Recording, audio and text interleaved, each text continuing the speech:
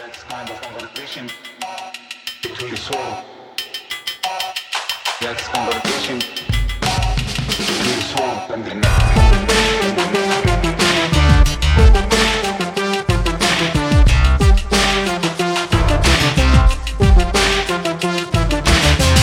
Hello, American Prestige listeners. It's Derek. I'm joined, as always, by my co-host and colleague, Danny Bessner.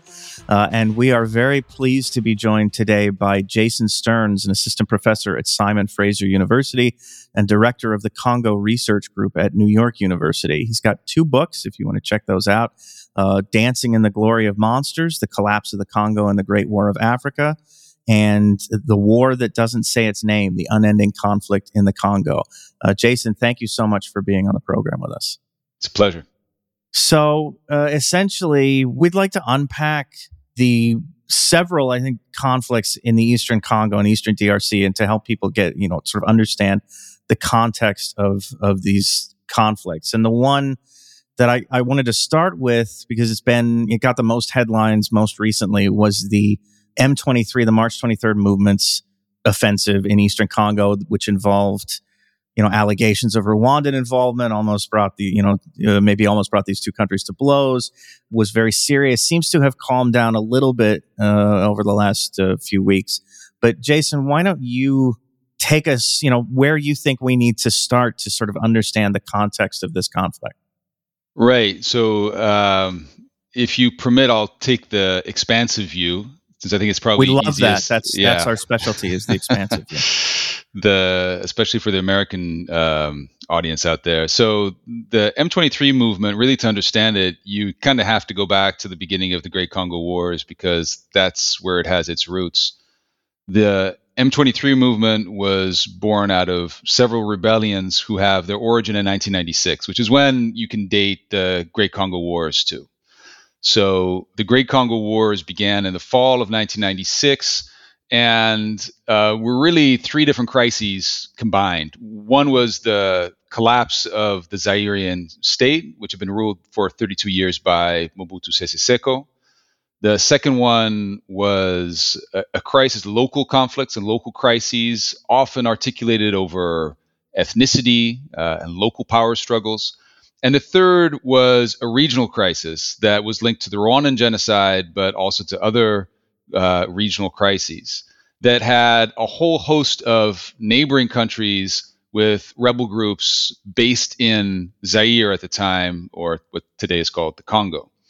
And so these 3 crises combined in 1996 to produce the first Congo War that was triggered by the Rwandan genocide, that saw the Rwandan government, the Ugandan government, eventually the Angolan government invade the Congo to basically get rid of the rear bases of these rebels. The Congo was hosting a whole host of different rebel groups because Mobutu had run the country into the ground, and because Mobutu saw it in his benefit to be backing these different rebel groups. And so in the fall of 1996, the Rwandans invaded, overthrew Mobutu, and installed a new president, a guy called Laurent Kabila, who then quickly fell out with his former backers, kicked them out of the country, and that started the Second Congo War in 1998 that lasted until 2003, when the country was reunited in a transitional government, a new constitution was drafted, all the former belligerents were integrated into a new national army, and the Third Republic,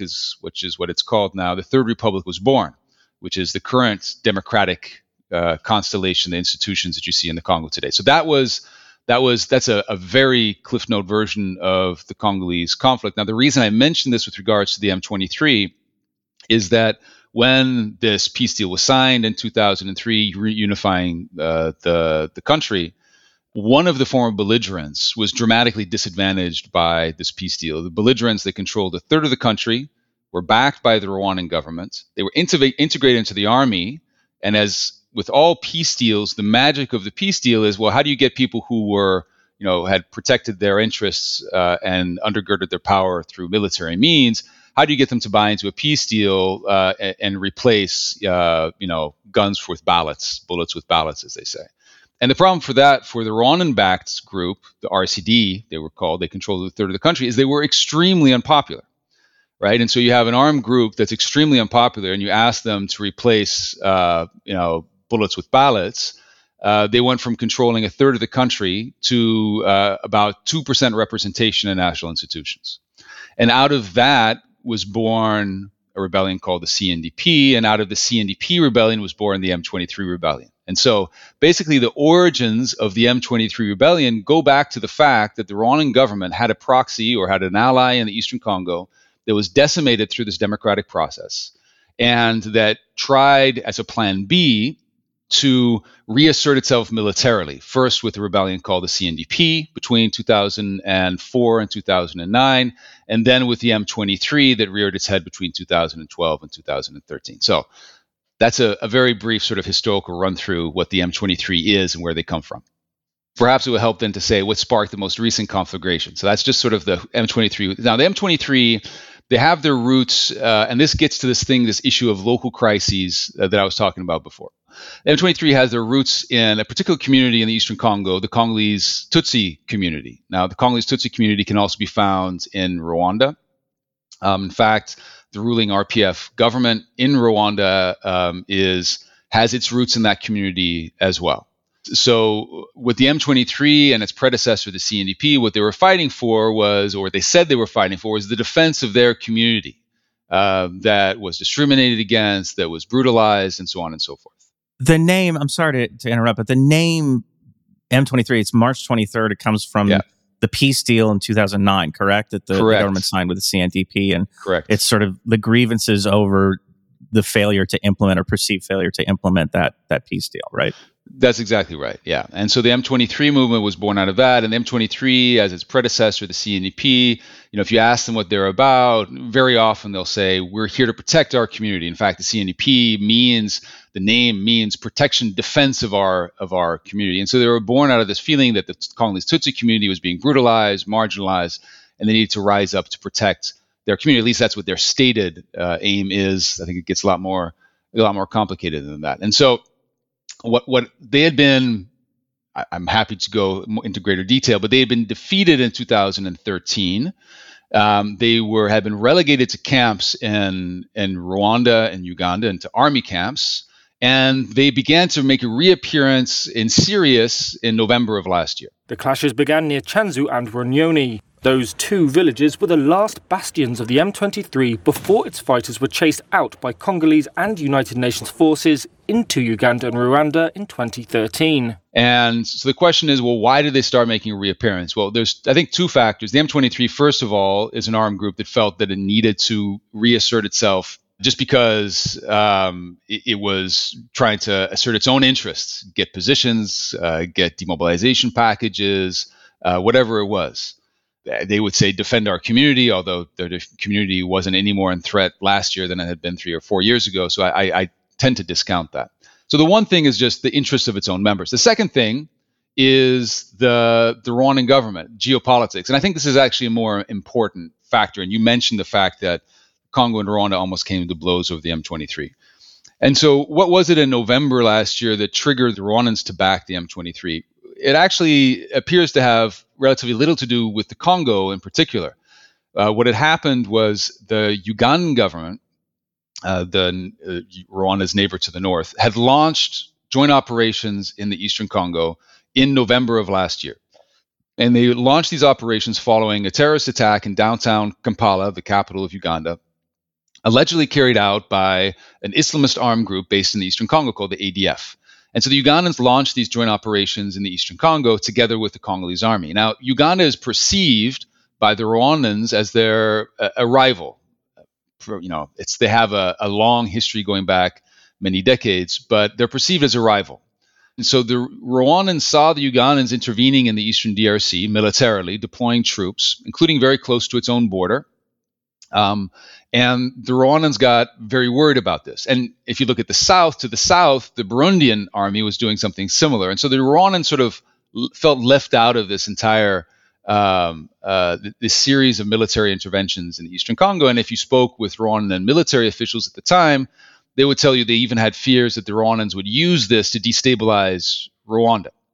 These are fears that have been going on for years. And so the Rwandans, according to our best understanding of this is obviously shrouded in a lot of mystery and secrecy, the Rwandans backed the M23 in an effort to get a foothold in the Eastern Congo and to counter Ugandan influence in the Eastern Congo. That's how the whole conflagration started with the M23 as geopolitical rivalry between Rwanda and Uganda. One of the groups that's, or one of the accusations, I guess, that Rwanda levied, as the Congolese were accusing Rwanda of backing the M23, the Rwandans accused Kinshasa of supporting the Democratic Forces for the Liberation of Rwanda, which is essentially, in my understanding, the heirs to the genocidaires of the Rwanda genocide. Is there anything to that, and what role does this Hutu armed group has it played in sort of the M23 situation more generally? Yeah, this is a key question that really gets at what Rwanda's interests are in the Eastern DRC, what they're doing there. Now, Rwanda denies, it's sort of contradictory almost. Rwanda, on the one hand, denies steadfastly backing armed groups and destabilizing the Eastern Congo, but they also say, well, if we did it, we'd be justified in doing so because of the FDLR. And so there's this, they're talking out of both sides of their mouth to a certain extent. And the presence of the FDLR and the close collaboration with the army of the DRC has always been the most significant cause of insecurity.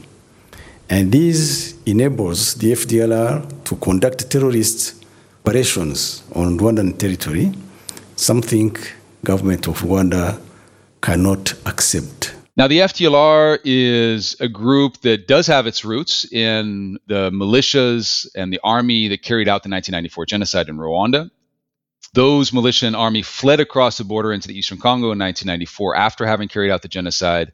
And the remnants of those groups, or more like it, the children of those groups, because that was 28 years ago, the children of those groups, the remnants, some of the leaders are still in the Eastern Congo, and they have formed really the crux of Rwandan intervention since 1996, since Rwanda first invaded the Congo in 1996.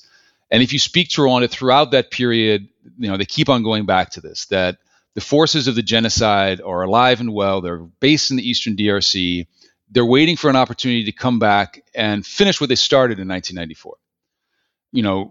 Rwandan politics really revolves around this issue of the genocide, understandably. At least 800,000 people were butchered in 3 months in 1994 in Rwanda, mostly ethnic Tutsi. And the forces doing this were driven by a genocidal ideology. The legitimacy of the RPF government, which is the government of Paul Kagame that came into power in 1994 at the end of the genocide, its legitimacy is also really tied up in this question of defending the Rwandan people against the genocide. And so the FDLR, going into the Eastern Congo was for them an essential issue for their own survival in 1996 when they did so the first time. But since then, it's become increasingly difficult to separate genuine security concerns with also a need to uphold this legitimacy of being the defectors of the protectors of the Rwandan people against the genocide. And sometimes, so genuine security concerns has really been mixed with, I would say, more cynical manipulation of that same discourse to be able to project its power into the Eastern Congo since then. The Rwandans have made a lot of money in the Eastern Congo, but it's also been a convenient, I would say, way of focusing their army's attention on an external enemy and about buttressing their own legitimacy in the eyes of the Rwandan people. And so it's really difficult to disentangle that. So anyway, the FDLR was a serious security concern in 1994. They've dwindled in size, in large part also because of constant attacks by the Rwandan army. And so they are today probably, we estimate them to be between 500 and 1,000. They have not really been able to carry out many attacks on Rwanda in recent years. The last very serious attack where they actually invaded the country with whole battalions was 21 years ago. And so, I think I would say they are a tactical threat. They're certainly not a strategic threat to the Rwandan government. And I think the key issue about this current conflagration with the M23 is that in the run-up to the M23 resurgence in November of last year, the FDLR weren't particularly active. In fact, they weren't active at all. And so for the Rwandans to say that they were doing this because of some proximate immediate threat, well, we don't know what that threat is. There's no sign of what that threat is. In fact, the opposite seems to be the case. The threat of the M23, as so often in the past, has pushed the Congolese army into the arms of the FDLR. And so the Congolese army has partnered again with the FDLR as a way of defending itself against the M23. And they do this very often. The Congolese army partners with all kinds of different armed groups. The FDLR is a fairly battle-hardened, fairly well-performing armed group, despite its brutality. And so the Congolese government partners with it as a matter of expediency. But before these attacks, the Congolese army actually was fighting with the FDLR. And so it's a little bit of rewriting of history to say that, well, M23, was a reaction to the FDLR collaborating with the FARDC. It's the Congolese army. It's actually the opposite that seems to be the case. The FDLR seems to have partnered with the Congolese army in response to the resurgence of the M23. Can you talk a little bit about where the situation stands at this point? It seems like they've gone into a little bit of a stalemate, a lull in the fighting. There's a peacekeeping force from the East African community. Well, I want to talk about the UN peacekeeping force. That's another issue. There have been protests. I want to talk about that in a bit. But the East African community is sort of deploying a peacekeeping force, which creates some weird effects because, of course, Rwanda is part of the East African community and they're maybe engaged in this conflict on the other side. But where do things stand now, and how likely is it that we could see a resurgence in kind of serious violence in the near future? Yeah, I think the context for all of this, or the backdrop to all of this, should be understood is that you're absolutely right. The M23 is in the headlines in the Congo, elsewhere. The Congo is very rarely in the headlines. But the M23 is actually really just a very small part of the problem. We've documented 120 different armed groups in the Eastern Congo. The M23 is only one of those. It is, for historic reasons, as you can see, it traces its lineage back to really the crux of the Congo Wars, this rivalry between Congo and Rwanda. And so that's the reason of it for its symbolic importance. It really cuts to the core of what many Congolese feel the conflict is about. But it's just one of 120 different armed groups. And if you look at displacement, there's 4.8 million people displaced in the Eastern Congo. The M23 have displaced 300,000. And so there may be 5%, 10% of displacement max. There are groups that are much more of a threat to the Congolese population that displace many more people than the M23. And so I think the first thing to say is to put this in a context and to say, look, yes, the M23 is important, but the M23 is actually only a small part of this problem. If you want to understand what I believe at least to be the core of the problem, you have to understand the nature of the Congolese state. Right, the most important belligerent in the Congo is the Congolese army itself. If you wanted to get to reforming, to carry out, reforms necessary, what you would need to do is you would need to, create a stronger state. The Congolese state has been, eroded and undermined for decades and decades since Belgian colonialism. Mobutu partnering with his foreign partners, including the United States. That really has been the key to the proliferation of these armed groups, right? And so the reason I mention this is because, yes, after the M23 emerged, the East African community proposed this intervention force. There's a political process called the Nairobi process, and there is now going to be, apparently, an East African intervention force in the Eastern Congo. None of that is addressing this core issue of reforming and strengthening, rendering the Congolese state more accountable. None of that gets to that. In fact, it sort of derails that in the sense that what you're doing is externalizing the conflict even more. You're bringing in more foreign actors, substituting themselves for the Congolese state, and you're preventing or you're delaying key reform processes such as the demobilization process, a security sector reform process. That is what's really necessary, I think, to come to grips with this much broader, much more complex conflict situation. So that's the broad answer. To specifically answer your question, in response to the M23 regional countries, the Congo just joined the East African community earlier this year. In response to the M23 crisis, East African countries came together in Nairobi, and they decided that they would start a political process engaging with the M23. That's been, that's at a standstill because the Congolese government refuses to talk to the M23. and has complicated that process by inviting a whole host of random other armed groups, it seems to be, around the table in order to avoid talking to the M23. But there's no political process per se grappling with the core issues, the root issues of the crisis, I would say.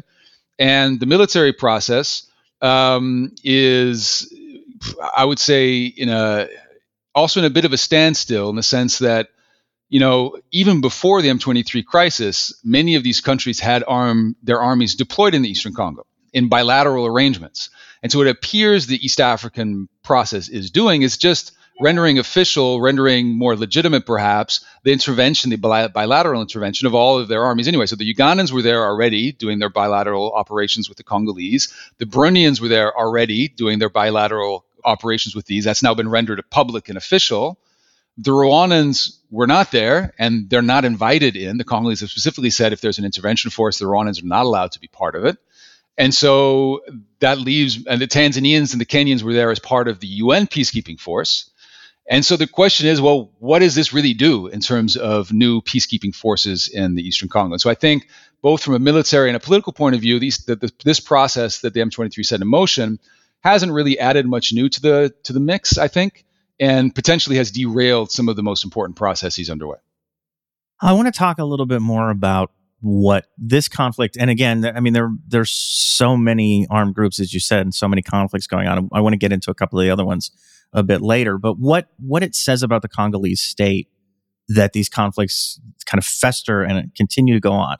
Admittedly, this is a vast country. These are some very remote regions. It's probably very difficult for the state to assert itself in logistical ways. But can you talk a little bit about where the sort of the Congolese state is, and also whether, there are some actors here, elites, maybe either nationally or regionally, we can get into the international question in a moment, who prefer things this way, who prefer things to be sort of constantly in upheaval, in conflict, and prefer the state to be a relatively weak player in this region.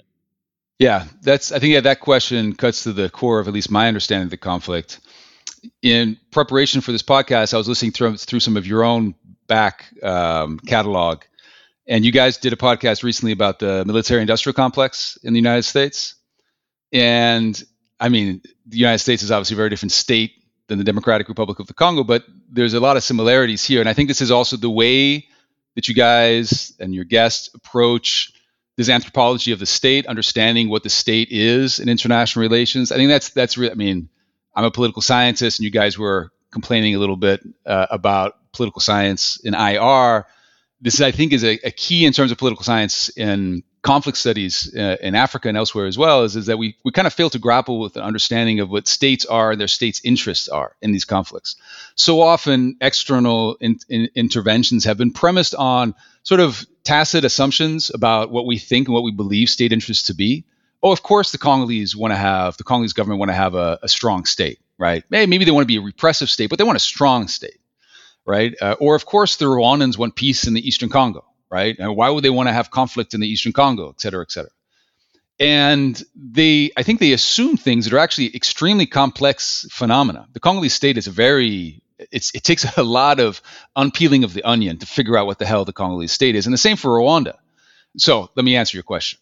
I think much like the U.S. government, as you described, its investment in the military-industrial complex and how the military-industrial complex in unexpected ways in the United States shaped even the left in the United States and their investment in foreign policy and a militarist foreign policy, you could say that a similar thing has happened in the DRC in a very, very different way, obviously. So coming out of the conflicts, coming out of the Great Wars conflict of 2003, the president at the time, Joseph Kabila, was presiding over this integration of all of these different belligerents into a new national army, right? And so, it was an uncomfortable situation for this new, 30-year-old president who was in the capital, Kinshasa, surrounded by his former enemies, basically, right? And the trick or the challenge for any person coming out of a civil war is the threat of a coup or the threat of a renewed insurgency that would kill him or overthrow him. His father had been shot by his own bodyguard and killed. And so the threat of violence to his own life was very real in his memory. And so what he did is, and which successive governments have, and now the current president has sort of, Felix Tshisekedi has taken on, is basically seeing the Congolese army less as a force to protect its own population or even to protect the Congo against external enemies, and more as a way of doling out patronage and coup-proofing. And what I mean by this is that a majority, I would say about 80% of Congolese fighting units are deployed to the east, which is about 1,000 miles from the capital. There are no roads between the east and capital. You have to fly. And they are kept happy there through basically doling out patronage. And so this is a good way of coup-proofing your own government, right? And this is sort of what happened after Joseph Kabila came to power. They started deploying a vast majority of their fighting units to the east. Those units then got rich off various different opportunities. It's actually quite difficult in the Congolese army to profit, to make money without being deployed in conflict. The salary of a general, the highest ranking general of the Congolese army, is about $150 a month. And yet they send their kids to private schools in Europe. They have 20 different cell phones if you meet them. They have big houses. They have many cars. And so how the hell is this possible? It's only possible because they get a lot of legal benefits. They have bonuses. They have all kinds of other legal funds they can access, and they have all the illegal benefits that come with this. They get to divert enormous amount of the operational funds but all of these funds are linked to deployments and linked to the conflict. So you can see that even in an organizational, institutional fashion, the Congolese army is invested in conflict in the sense that the only way its members can actually survive is by being deployed in conflict. That's not even talking about all of their investment in smuggling and the racketeering of natural resources and so on and so forth. So the Congolese army is the key actor in terms of the political economy of the conflict, right? And the Congolese security forces themselves have become a distributor and a broker of patronage, more than a defender of the country, and certainly more than a defender of the Congolese people. And so I think that your question about what's the Congolese state, that's sort of a glimpse at what the Congolese state is doing in this conflict. I want to talk about the international aspects of these conflicts and the UN peacekeeping force, the protests against the UN, the role that our glorious new Cold War with China is playing. But before we do that, can you give us a little bit of background to a couple of the other major things that are going on? You've alluded to the ADF, the so-called Allied Democratic Forces. Why don't we start there? What is the background of this group? What are its supposed connections, or what do we know about its connections with Islamic State? They've been asserted, but I'm not clear on quite how extensive they are. And the Ugandan intervention that ensued because of the ADF and its activities. So the ADF is an Islamist armed group that was formed out of a faction of the Tabligh sect of the Ugandan Muslim community.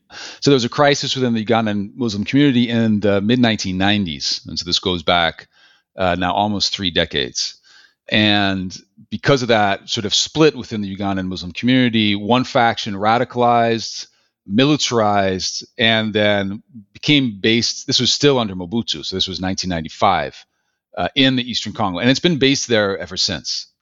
It was deep ties to local Congolese society. I mean, as any armed group, it has to set up relations and connections with local customary chiefs and local groups. It became anchored in local conflicts as well, which is important to understand. But in recent years, it has radicalized, I would say.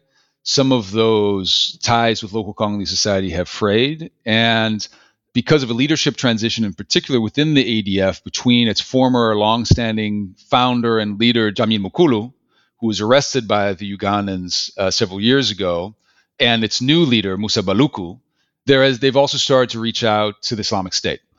Now, those ties, I think, are quite controversial in the sense that I think it's very difficult to dispute that there are ties. There are certainly ties. But as with many different affiliates of the Islamic State, and they've pledged, there's actually a video with Musa Baluku pledging allegiance to the caliphate, to IS. But as with many affiliates of the Islamic State throughout Africa, it's beneficial for both sides to say that they're linked to each other. But what this actually means in terms of operational command is much less clear. And so the IS has very little control, from what we can see, over what exactly they do at the local level. And conversely, the ADF receives relatively little input or funding or anything else from IS as well. So I would say I would be very careful with those links, because there's a whole lot of actors who stand to benefit from overplaying, exaggerating those links. First and foremost, the Congolese and Ugandan states, both of whom have tried to attract support from the US government and other governments, the French government, because of those links, military support. They've tried to, Ugandan government has been an expert in this. The Ugandan government has deployed its troops in Somalia in a fight against al-Shabaab in Somalia. They've received a lot of backing from the US government. Yoweri Museveni has been in power now for 36 years, in part because he's also an ally of the United States. That helps him get out of some of his democratic constraints sometimes. And Tshisekedi, obviously, in the Congo would like to play up those same factors. So the ADF is a player. They're an extremely brutal and armed group. They are the deadliest armed group in the Eastern Congo by quite a bit. They carry out very large-scale massacres against the local population, in part as an effort, we believe, to recruit more followers. So unfortunately, violence has become a propaganda instrument for the ADF in the Islamist community across Central and East Africa. That, I think, is true. But also as part of a counterinsurgency campaign. We have to understand that the whole string of massacres carried out by the ADF was actually sparked by the Congolese army going after them. And it's when they went after them, they almost got rid of the ADF. They pushed them to the verge of extinction in 2014, that the ADF started then retaliating against local communities as part of a counterinsurgency spree as well. So this mixture of counterinsurgency and propaganda that's driving this really gruesome violence propelled by the ADF in northeastern Congo. Yeah, I was going to ask you, I'm glad you brought up the sort of brutality, much more than let's say M23, which seems to have an outline of a political grievance. The ADF seems just mostly interested in killing as many people as possible. It's really difficult to identify. I mean, obviously they have a sort of general Islamist orientation, but it's hard to identify a political, at least to me. I mean, I'm sort of a layperson here, but a sort of political agenda beyond just kind of swarming into villages and massacring people. Yeah, it's strange in the sense that there are Islamist armed groups that have a much more developed political ideology and vision. Some of them want to create a caliphate. The Al-Shabaab in Somalia wants to govern a large part of the country, I think. They have an ambition to govern. One thing it's very important to understand is the area in which the ADF is deployed is not Muslim. It's about, I think, 5% Muslim. So it's a very different situation to Boko Haram in Nigeria, that is carrying out an insurgency within an almost entirely Muslim population. Al-Shabaab is the same thing, and I would say most Islamist organizations are deployed in those sorts of scenarios. The ADF is not. The ADF is swimming in a sea of Christians to a certain extent. And so its ambition does not seem to be creating a caliphate. You're right that it doesn't have much of an articulated vision at all. In contrast with Boko Haram, certainly Al-Shabaab and other groups, it doesn't even have it doesn't seem to have a political wing, in the sense that, who is the representative or the spokesperson. They have propaganda videos that they put out on their various Telegram channels and elsewhere for recruitment purposes, but they do almost no political relations, public relations otherwise, which is quite strange. And so the ADF really does seem to have this sort of eccentric, mystical, reclusive nature that it's always had. And it more than anything else, its vision is just to survive and to attract as many recruits as possible. But it doesn't have a larger political vision in the Eastern Congo. Some parts of it still want to conquer Uganda and implement Sharia law in Uganda, again, a majority Christian country. But I would say even those parts of the ADF are probably minimal. So it has become, to our best understanding, an extremist Islamist armed group without a broader political objective, at least as far as we can discern. Hey everyone, it's Jake here, just plugging our Substack, AmericanPrestigePod.com. There you can sign up for the free list or become a paid subscriber, where you'll get an extra full episode plus a mini episode every week. Plus you can check out all our archives, reading lists, series, etc. So, AmericanPrestigePod.com. Thanks. So the other conflict here that I wanted to mention before we move to a more international view is the conflict in Ituri, which has gone on for, I mean, it's sort of my understanding is it's kind of a pastoralist farmer conflict, intercommunal conflict that's been going on for decades, but really picked up during the Second Congo War and has been kind of festering since the end of that conflict. And you hear about attacks by Codeco, which is a predominantly Lendu, I guess, militia. I wonder if you could sort of give people a little context for that conflict as well. Yeah, again, I think that it's very important to not forget the one silent actor in this, which is the Congolese state again. I could tell the history of the Ituri conflict without mentioning the Congolese state once, precisely because it's largely absent. And it's in the absence of, I think, some sort of state infrastructure there that you've had these kinds of situations been able to spin out of control very easily. And so, as you pointed out, the Ituri conflict goes back several decades, at least to 1999. And it was during the Second Congo War that things spun out of control. And they articulated themselves as in this communal interethnic conflict between two large groups, broadly speaking, the Hema and the Lendu. One is a pastoralist of origin, at least the Hema, and one is agriculturalist, the Lendu. There's a class issue involved as well. Much of the land, and this goes back to the colonial era, much of the land and the property and the power in Ituri had been in the hands of the Hema, who were privileged by the colonial Belgian power, and the Lendu, who were a majority in some of these areas, were marginalized. Rebels mainly come from the Lendu ethnic group. They are farmers which have been in conflict with the Hema herders over land rights for decades. UN investigators say there appears to be a deliberate attempt by Lendu militias to force Hema herders from the region. And so it goes back to that, and the conflict has always been about land and has always been about power. So it's a material conflict as well as an ethnic conflict. Now, the thing that I think I'd like to emphasize about the Ituri conflict is that, yes, it was the most gruesome conflict probably in the 2002 to 2005 period in the Congo, but things actually calmed down. I mean, and the conflict almost entirely went away after 2007. Ituri saw the intervention of a European Union peacekeeping force led by French legionnaires, and with the deployment of the French army, the Operation Artemis, that largely speaking, together with aggressive deployment of the UN peacekeeping force at the time, and other international interventions actually showed what some international interventions could do. And they succeeded in stabilizing Ituri, at least for the time being. So between 2007 and 2017, so for a good decade, Ituri was broadly stable.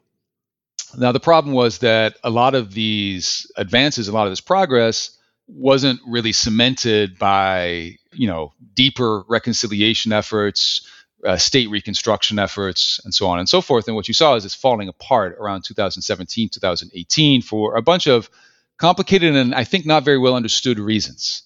And this manifested itself in a very similar way in the reemergence of Lendu armed group called Codeco, as you mentioned, which is again wrapped up in a mystical religious understanding of themselves and quite brutal, against some Hema armed groups, but also against the Congolese state. And the Congolese state, as in the past, has often allied with Hema armed groups as well. And so this gets into a tit-for-tat sort of situation, which has displaced hundreds of thousands in Ituri as well. So I think I'll just leave it there. But that's broadly speaking. So since 2017, it started bubbling up again and then has really gotten quite bad of the last 2 years. Is there any aspect or has climate change worsened this conflict at all? I know in other places, Chad, Nigeria, you see these sorts of pastoralist farming conflicts, and it feels like Cameroon's another one. Climate change is sort of forcing these groups to compete for smaller and smaller kind of tracts of usable land, essentially, and pushing them together. Is that happening here as well, or is that not such a big factor? Yeah, it's a very interesting question. I think we don't know. The Congo, if you look at a map of climate change in Africa, it is often highlighted as one of the places where climate change will have the greatest impact in a whole variety of different ways, in terms of rainfall, flooding, desertification in a few areas, crop failures, and so on and so forth. So I think in the abstract, one could expect that to happen. I haven't seen with, I think one report that I've seen being done in a different part of the country, not Ituri. I haven't seen good work being done on that. And so I think the honest answer is it's a great question and we don't have the answer yet. How do these conflicts, I guess I was going to ask, how do these conflicts interact with one another, but do they interact with one another on any level? What is the, is there any interplay between the M23 and the conflict in Ituri and the ADF, or apart from obviously the macro thing where there's just all of these conflicts going on and it's very difficult to, kind of get a handle on any one of them. Is there any sort of interplay between them? Well, as I said before, I mean, the biggest interplay, and this is perhaps what you're referencing, is the Congolese state. They're obviously all hosted by the Congolese state. Their main adversary is the Congolese government at the moment. But, in contrast with the First and Second Congo War, when the war was, a much less fractal sort of thing, the main players in the Great Congo Wars, you could count on one or maybe two hands. And now you're talking about, it's just been this dramatic proliferation of actors. And so it's herding cats. I mean, it's like Mickey Mouse and Fantasia with the brooms. It's just the proliferation of actors all over the place. And it makes it extremely difficult to do anything, So the common denominator is the Congolese state, the nature of the Congolese state, as I've said before, that is invested in conflicts, that instead of trying to get rid of these, it often makes them worse. I think one thing to highlight there is the state of siege of Tshisekedi when he came to power. Tshisekedi is the kind of person who loves to he's very good on great symbolism and big statements and lots of promises, and not very good on follow-up. And so what he did with the crisis in the Eastern Congo is he declared a state of emergency, what he calls a state of siege, that basically imposed military rule on Ituri and North Kivu provinces, where most of the conflicts are. And instead of addressing the core problem, which is the lack of accountability of the Congolese army and the Congolese state, he made them even less accountable because he replaced civilian governors and civilian administrations with military administrations and governors. And so overnight, you now have the territory level, you have a military man, almost never women. At the provincial level, you have a military man, and they're running everything, and it's made them all the less accountable. And so again, this gets to this thing of, what is the common denominator? It's the Congolese state. Now, beyond that, there are coalitions and alliances between armed groups. There are some that really try to seek that sort of leverage that comes through these coalitions, but very few of those succeed these days. Almost no armed groups, in contrast with the past, aim at secession. Some of them have connections with neighboring countries, such as the M23 with Rwanda, but many of them are opportunistic players that have links with various different elites, but are not necessarily anchored in and much less a proxy of an elite. So it's a very complicated fractal sort of situation out there. So let's turn finally to the international angle. And I want to start with the UN Peacekeeping Force, which has generated kind of alongside, I think, related to the M23 offensive, the recent M23 offensive, has generated a lot of protest in the Eastern DRC. People angry that this UN Peacekeeping Force isn't doing more to actually keep the peace or protect anybody. What can we say about the UN intervention and what is it? What are its limitations, or why is it failing in this regard to sort of do what it's supposed to be there to do? So I actually used to work for this mission many years, decades ago. So the UN, if you look at UN peacekeeping doctrine, they did a review. It's called the High Level Panel on Peacekeeping Operations about 6 years ago now. And, they're looking at peacekeeping operations around the world and trying to understand how they can be effective. And the main message of that broad UN review was the primacy of the political, right? UN peacekeeping operations are most effective when they can grapple with underlying political dynamics that led to the conflict. And you can see this in the Congo. The UN, for as much as they are justifiably criticized today, they actually had quite a dramatic impact during the Second Congo War. It was the UN deployment in 1999 of the UN peacekeeping mission at the time that was able to create a political process, or they facilitated at least a political process, that led to a comprehensive peace deal. So they were doing all the shuttle diplomacy. They were trying to craft peace deals, bring people together around the table, that then led to a transitional government, led to a new constitution, the Third Republic, the demobilization of 130,000 people, the integration of former belligerents into a new national army. All of that was facilitated by the UN peacekeeping mission. That was a political process. They shepherded that political process through, and the military dimension, the Smurfs, right, the blue helmets. That's just a means of shepherding through this political process, right? Unfortunately, now it's sort of been flipped, and the military dimension is almost the only dimension that people see and that actually has an impact on the ground. There is no political process, right? And so after 2006, when the first democratic elections took place, the government, then Joseph Kabila, said, the conflict is over. We're in a post-conflict era. And in fact, the UN peacekeeping mission even was renamed to be a stabilization mission. So MONUSCO today is a stabilization mission, indicating, sort of confirming that many people consider the Congo to be in a post-conflict era. Well, if you talk to many Congolese in the East, they would not consider themselves to be in a post-conflict situation. You have more IDPs. Up until recently, you had more IDPs than ever before, internally displaced people, than ever before in Congolese history.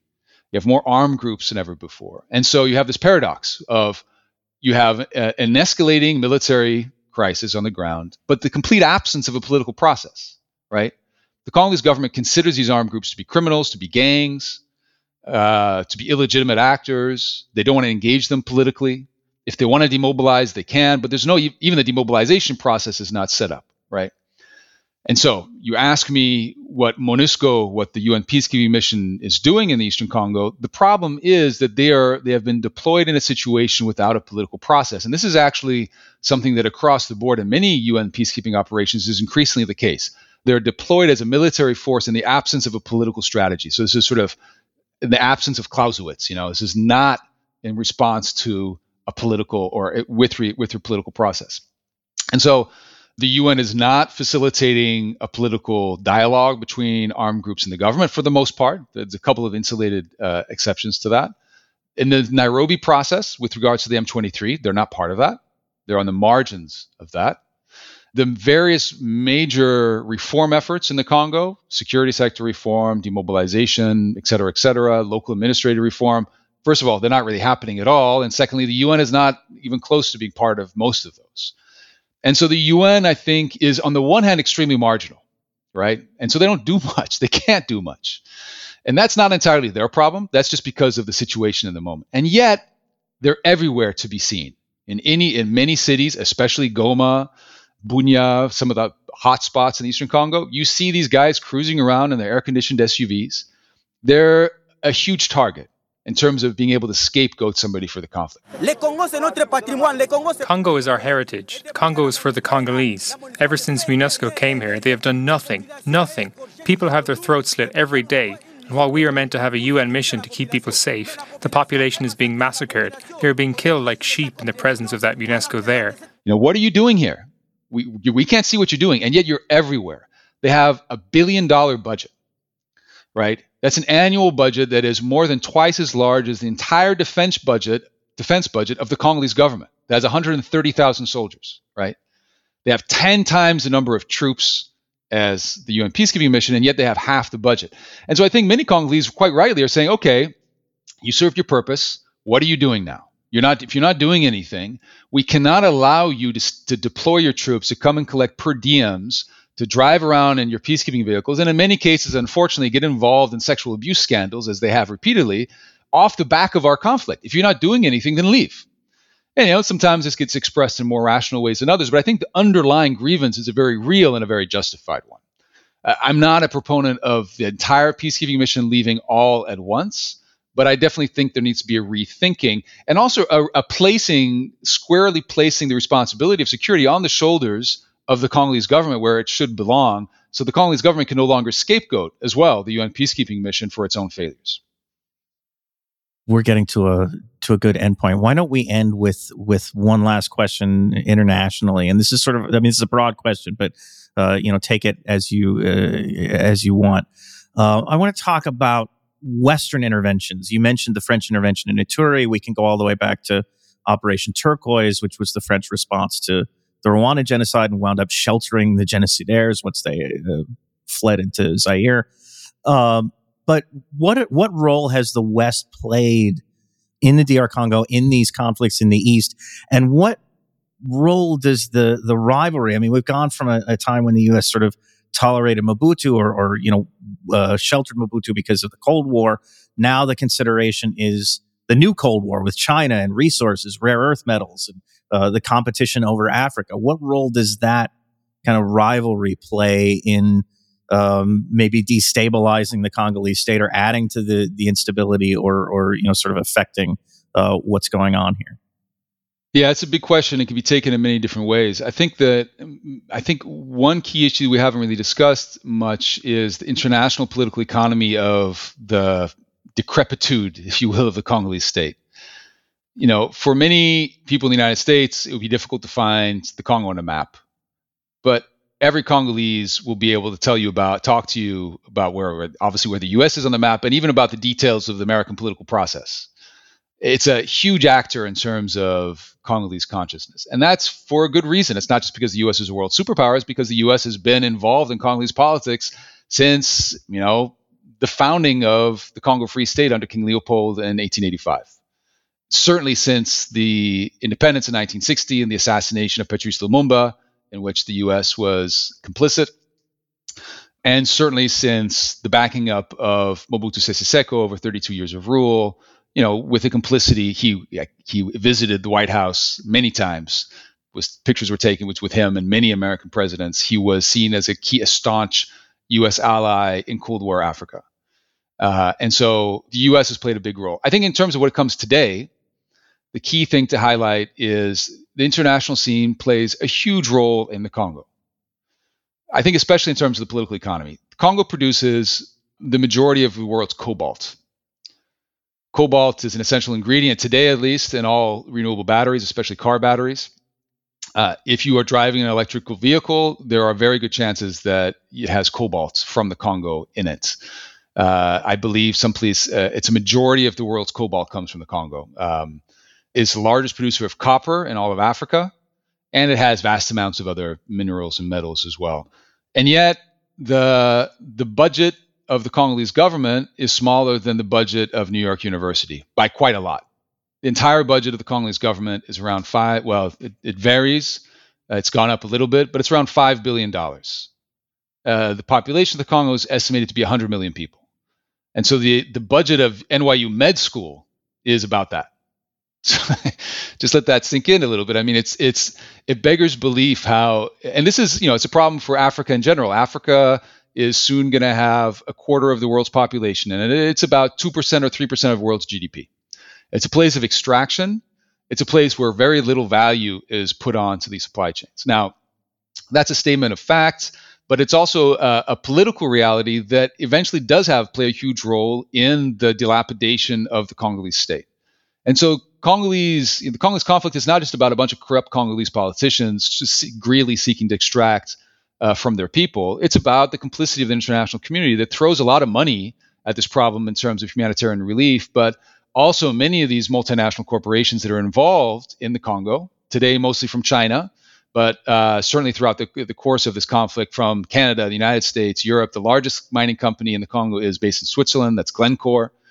They have all benefited from an international financial infrastructure that facilitates this extraction, often corrupt extraction, from places like the Congo. So I think that is extremely important. And so we see ourselves as, charitable benefactors for the Congo because we send aid money and we send peacekeeping missions. But in reality, as for the whole continent of Africa, more money leaves the Congo in capital flight than enters through humanitarian aid.